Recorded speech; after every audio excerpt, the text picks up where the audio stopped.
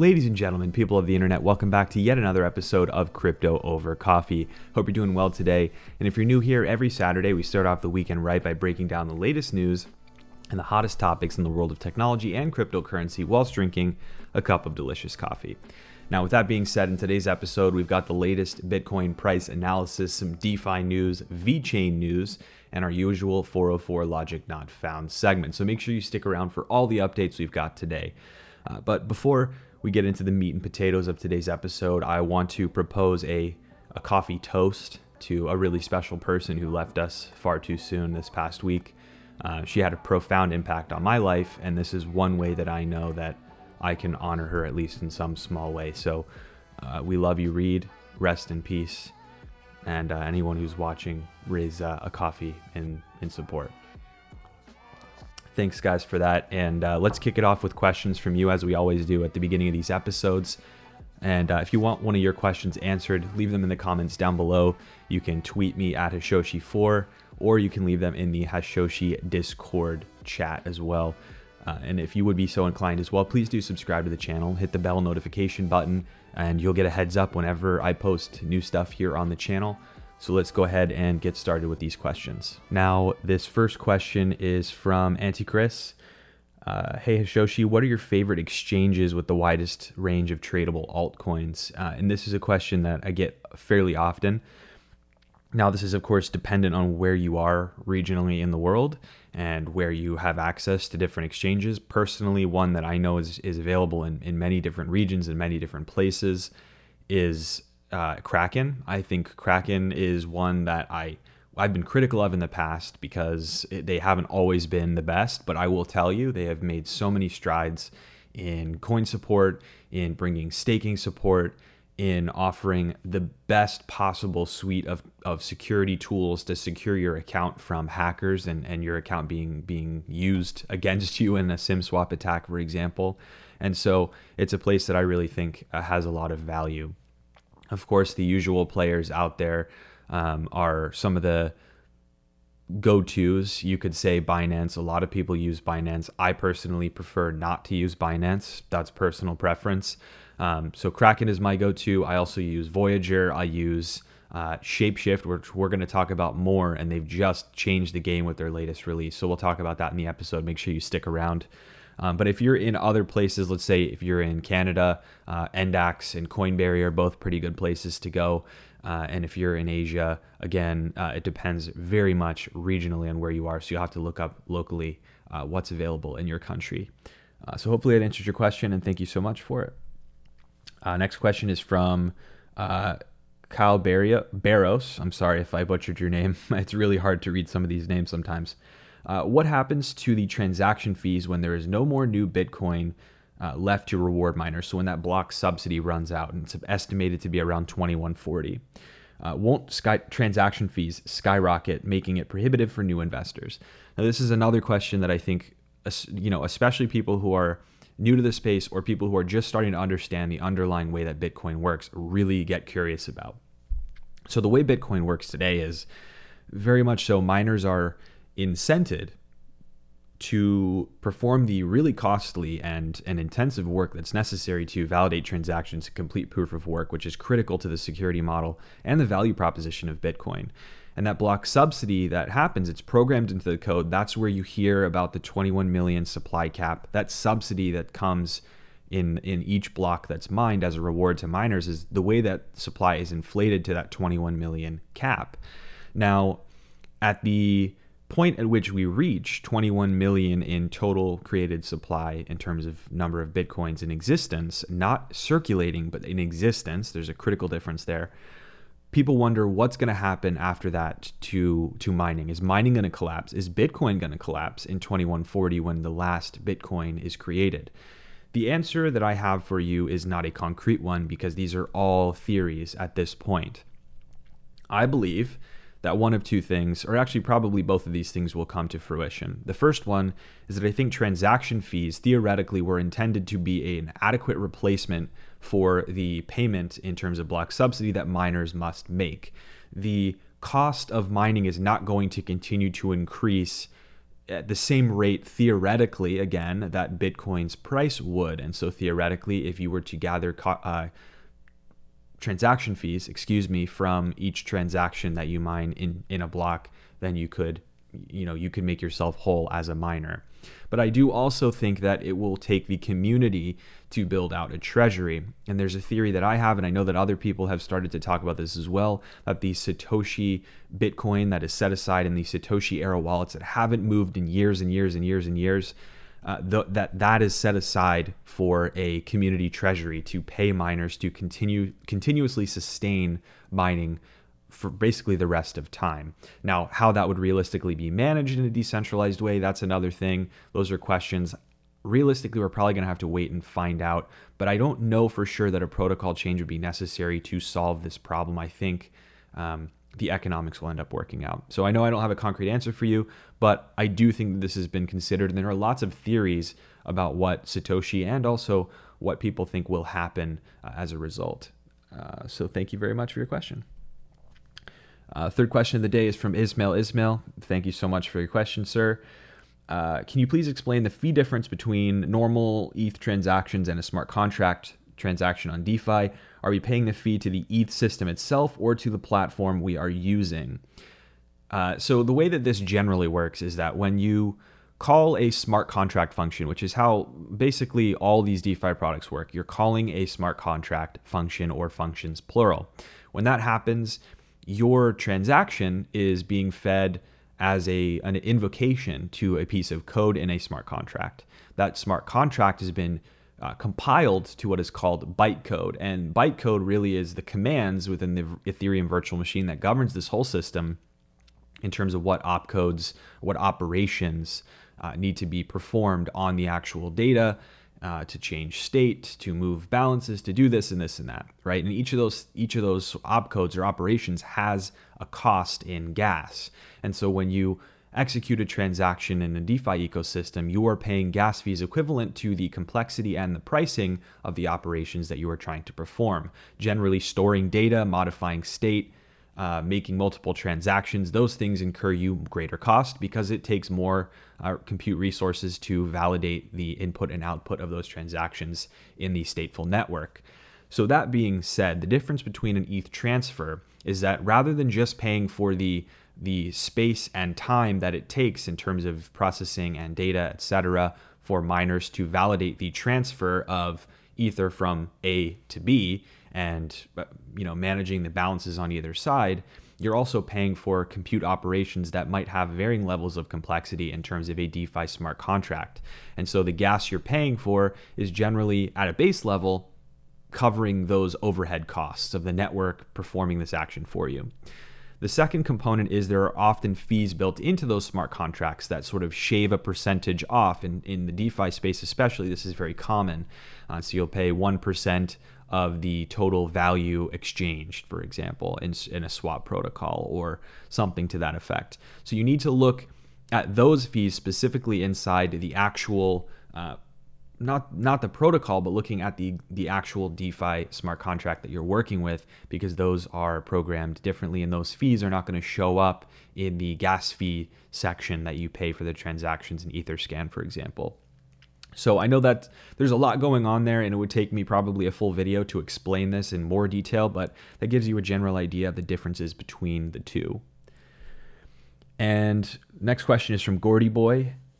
What can be better, Hishoshi, coffee, and quality streams? Hey man, I'm really glad that you are interested in the content. Thanks so much. Many people will be in profit now due to crypto rising, but like me, I wonder, should I take profit? When is the best time? Do I reinvest? Now, this is a question a lot of people are asking. Again, makes perfect sense why you would be asking this, because crypto is at all-time highs again. My advice is you should always be taking profit along the way. I personally set waypoints. I say if it hits, for example, if it hits 35K, if we get a new all-time high, I'm going to take out 2% of my total holdings as profit. And I'll move that to cash. It, first of all, is a way for you to keep yourself honest. You set these things in advance. You don't have to make emotional decisions in the moment. And the best time, really, it's subjective to you. You can't ever really time the market. So that's why it's best to just set yourself places where you would take a little bit of profit and not make huge, huge moves. And then in terms of reinvesting, again, that's personal preference. If you sell out 2% at 35K and it has a $5,000 drop and you want to buy back in with that same amount of money and sort of re-leverage, that's totally up to you. But honestly, I think that's a strategic decision that you have to make in the moment. And remember, it can always go either way. So just be aware of the risks and use good risk management. And of course, no financial advice here. But with that, folks, that's going to do it for the questions. Let's dive into the news section. And just a friendly reminder, please be aware of scammers that are in the comments that are posing as me. They're often posting phone numbers or WhatsApp or Instagram handles and stuff to get you to contact them. That is not me. If the comment does not have a name highlighted like you see here on the screen, it isn't me, and you can go ahead and report them. And for those of you who are new here, every week in partnership with the folks at Kobo, they make the awesome Kobo Vault wallet, in case you didn't know, I'm giving away a Kobo Tablet Steel seed phrase backup device in every episode of Crypto Over Coffee. So all you have to do to enter the random draw is to comment on the video or comment on the podcast itself, leave a review on the podcast, and I'll pick a winner each week. So just for transparency though, the product is only available in select regions. So if you win and you're from another region that is not supported, I will just send you some Bitcoin instead. And the winner of last week's giveaway for the Kobo is, in fact, this person right here on the screen. You can see the random draw for transparency. Whew. So big congratulations to you, of course, and I will be in touch. Now, everyone's probably ready for this weekly dose of Bitcoin price analysis, so we can go ahead and dive into that now. We started the week at around 32,000 US dollars per Bitcoin, with the market still trending bullish in terms of sentiment and really in terms of volume. And it's hard to say whether it is in spite of or because of the turmoil in the United States politically, or the additional stimulus and economic pressures that are mounting globally across the board, not just in the US, but Bitcoin has broken all-time highs now multiple times this week. Now, at the time of recording, we just recently broke 41K US dollars per Bitcoin, a monumental milestone, and it's still running. So by the time this is done recording and editing, it may have already surpassed this. Now, I've said this before, and I'll say it again. These constant moves upward are far from guaranteed, and people need to be aware that downward movement is also possible, if not likely, so prepare accordingly. That being said, it is truly a realization for the rest of the market across institutions, retail, regulators, etc., that Bitcoin is here to stay, and it is behaving differently than it was in 2017. After the first big run-up in 2017, things really felt fickle and shaky. There was a lot of misplaced confidence in the crypto echo chambers, but apart from that, everything was very uneasy, and it showed in the 2018 crash down to earth. But this bull run phase has felt very different, to me at least. The sentiment is different. The market conditions are very different. The world is different. And I don't think we can use 2017 as a litmus test anymore for where we're going to go from here. These are uncharted waters, folks. There could be a rogue wave that, knocks us off the boat for a bit, but I truly believe that we are seeing in real time Bitcoin stepping into its place as the next generation store of value for the masses around the world. And even the people that are asking me for help investing in Bitcoin during this crazy run-up are doing so with different intentions. They want to hold it for retirement, not make a quick buck, and that is about as bullish a sentiment as I have ever seen. Now, in other news related to Bitcoin, another interesting turn in the Lightning Network saga has taken place. A Visa-backed startup run by Bitcoin faithful Jack Mallers called Zap just announced its launch of a marquee service called Strike Global, which uses the Bitcoin Lightning Network for payment remittance. Now, for those unfamiliar, Lightning is a layer 2 protocol that sits on top of the Bitcoin network, which is an L1, layer 1, and it allows for cheaper, faster transactions that can be, in effect, batch validated on the Bitcoin network itself for finality when needed, but otherwise rapidly used to exchange Bitcoin in private channels. Now, in effect, it's a scalability solution for Bitcoin to take some load off. But my description is very oversimplified for brevity, so please bear that in mind. Don't go around saying that this is the end-all be-all description of Lightning. Anyway, Strike Global is the most compelling implementation that I've seen for Lightning, and it will allow payment remittance in really moments, regardless of the presence of a well-developed banking system locally to where it's being used. This means that in places where no rich crypto exchange or banking ecosystem exists, like underdeveloped places in Africa, payments can be made using Strike quickly in Bitcoin, for example, and then converted over to local currency using localized methods like P2P, Bitcoin ATMs, and the like. Strike largely offers a Bitcoin-based alternative to some of the other payment processing platforms for day-to-day transactions like Venmo, who have vastly simplified the means by which individuals can pay one another and exchange value. So this could be very successful when Visa cards come out along with it. And I'm telling you, watch out for Strike Global. It's a very interesting product. Now, in other news, I noticed recently that the search traffic on Google for Ethereum is at an all-time high, just as Ethereum's native coin Ether is reaching its all-time high price, or at least hovering around it. Now, what's interesting about this fact is that despite all the talk in the markets broadly about Ethereum killers and how screwed Ethereum is going to be because Ethereum 2.0 is very slow going, it's not out yet, Ethereum still seems to be a dominant force, not only price-wise, but also sentiment-wise. When new investors come into the space, it seems like they're bypassing the Ethereum killers, which often do have better technology than Ethereum's current offering. That is the truth. But they're still going straight for Ethereum anyway. And this brings up a very interesting point that I think Ethereum competitors need to consider. This market is not just about building a better product. It's about capturing the users and then the developers who will then subsequently bring more users and create a virtuous cycle for your own project and network. If no one uses your technology, it will be irrelevant no matter how great it is and how much better it is factually on paper than the competition. Right now, Ethereum is not challenged, at least not in this metric, which means work must be done in terms of evangelization, in terms of marketing, in terms of outreach, to put these so-called Ethereum killers in the forefront of new undecided investors and users' minds. Projects will not survive on their core investors forever because, honestly, you need more new dedicated users that are going to grow with you, not just the ones who were there from day one. So I'm rooting for the competition because Ethereum needs challengers, and I'm really hopeful that it happens. Ladies and gentlemen, though, it is time for 404 Logic Not Found. And for those of you who are as of yet uninitiated in this little firecracker of a segment, I highlight notable tech-related fails or otherwise stupid moves in the world that need to get some attention. And speaking of attention, if you want to help this video get some attention from the YouTube algorithm robots, please do hit the like button and get subscribed because it tells those robots that you like what you're watching, you like what you're listening to, and other people might be interested also. So thank you for that in advance. Now, it is another week and another report of a significant exploit or hack that has robbed people of their crypto. And I have to say, this is getting out of control.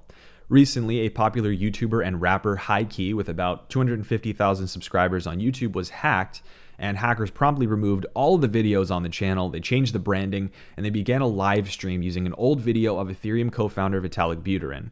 Now, this live stream, of course, was broadcast to subscribers and non-subscribers alike of what was once a verified YouTube channel belonging to HighKey. But instead of the normal content, under the guise of an Ethereum scam, these hackers began to steal people's crypto. The live stream, like many others before it, was used to promise returns for those who sent Ether or Bitcoin to addresses shown on the stream's content. Now, as of the time of recording this video, it's believed that close to $75,000 worth of Ether and Bitcoin has been stolen from unsuspecting viewers of the stream. Now, there is a lot going on here, and that's the truth, but the story is simple. Both YouTubers themselves and YouTube, the company, are not doing nearly enough to stop this from happening.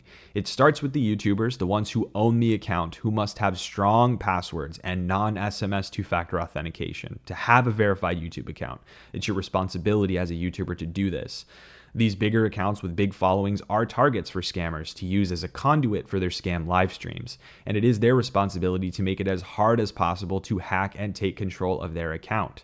Now, secondly, YouTube themselves must shoulder the majority of the blame here because their approach to date in terms of stamping out these scams has been really only punitive towards honest YouTubers and has allowed scammers to thrive almost unperturbed. Now, firstly, YouTube must mandate anyone with a verified YouTube account and live streaming ability unlocked to have a strong password and mandatory app-based 2FA. It's too easy to take over with a SIM swap. Secondly, YouTube must implement strict rules about account activity to stop this. Specifically, for example, if a YouTube account is signed in from a local IP and then quickly changes to a foreign IP, or a drastic channel action is taken like a total brand shift of cover photo, profile picture, or every video is removed all at once, YouTube should instantly lock the account's live streaming capabilities until further verification can be done that the account owner is in fact performing these actions. And finally, YouTube can tune its image recognition algorithm and text recognition algorithm to watch for full crypto addresses in video live streams and shut them down if they're being shown in a scammy way. Obviously, this whole thing can't keep happening, and both parties, the YouTuber and YouTube themselves, must be accountable for fixing the problem because people are getting scammed left and right. 404, logic not found. Now, in other news, the multi-billion-dollar South Korean media and gaming giant, I don't know why that's always a tongue twister for me, multi-billion-dollar. This company, Nexon is what they're called, they're reportedly in the process of acquiring the somewhat defunct crypto exchange Bithumb, and I think that's how you pronounce the name, but it's very confusing. The exchange has, however, been at the center of a regulatory and legal maelstrom, if you will, these days due to reported fraud perpetrated by an executive at Bithumb in the past. Now, despite all of this, though, all of the drama, it seems that Nexon is intent on adding the largest South Korean crypto exchange to its portfolio of fintech and crypto investments. Now, this leads me to believe that there's a bigger story hidden in this narrative. What is Nexon, the media giant, planning that this strategy fits into? Is this just for profit, just an investment, or is it part of a larger plan to bring their media prowess to fore with the power of blockchain and crypto? I could very easily see NFTs or non-fungible token products being added into the mix very soon by Nexon, who has a lot of hands in gaming and media. So Nexon has a lot of opportunities in this regard, and we will have to see how it plays out. Now, moving on to Brave Browser, the privacy-focused ad-blocking browser and its privacy-friendly advertising system, they just got a huge boost in the form of the most popular YouTuber on Earth joining the Verified Publisher program. Now, Mr. Beast, who has amassed a huge 50 million subscribers on YouTube, has joined the Brave ecosystem, which will allow his channels to receive tips and payments from Brave browser users using the native basic attention token as a verified publisher. In effect, the idea is that you can set up your browser, if you're using Brave, to auto-contribute basic attention token tips to your favorite verified publishers on platforms like YouTube to support their content. The same goes for Twitter. Of course, Mr. Beast likely doesn't need any more money, but the result is far greater for Brave, who will now be exposed to the 50 million some odd people who watch Mr. Beast's content. So this is a huge bit of news for Brave as they continue to grow and continue to take on market share, and I'm super stoked for them. In other news, the popular non-custodial cryptocurrency swap and exchange service Shapeshift just released a generational update to their platform that brings unified access to decentralized exchanges and swap protocols across the board like Uniswap and Kyber. And all of these services that you have access to are decentralized options, so they're not custodial. What this means is that users can, directly from their hardware wallet, so no custodians, access a plethora of DeFi exchanges and perform trades to their heart's content, all while using cold storage. This is a true sight to behold. This is the ethos of crypto. This also means that Shapeshift is now not a custodian or a party to the trade whatsoever. They are simply a software company providing a, software tool for people to access this stuff. This means that this removes the requirement for Shapeshift to enforce KYC on their platform, whereby users must verify identity to use their service. This is also a step in the right direction. So I want to tip my hat to Shapeshift for taking the ethos of crypto in mind and making it a reality in their products and doing so in a legal fashion as well.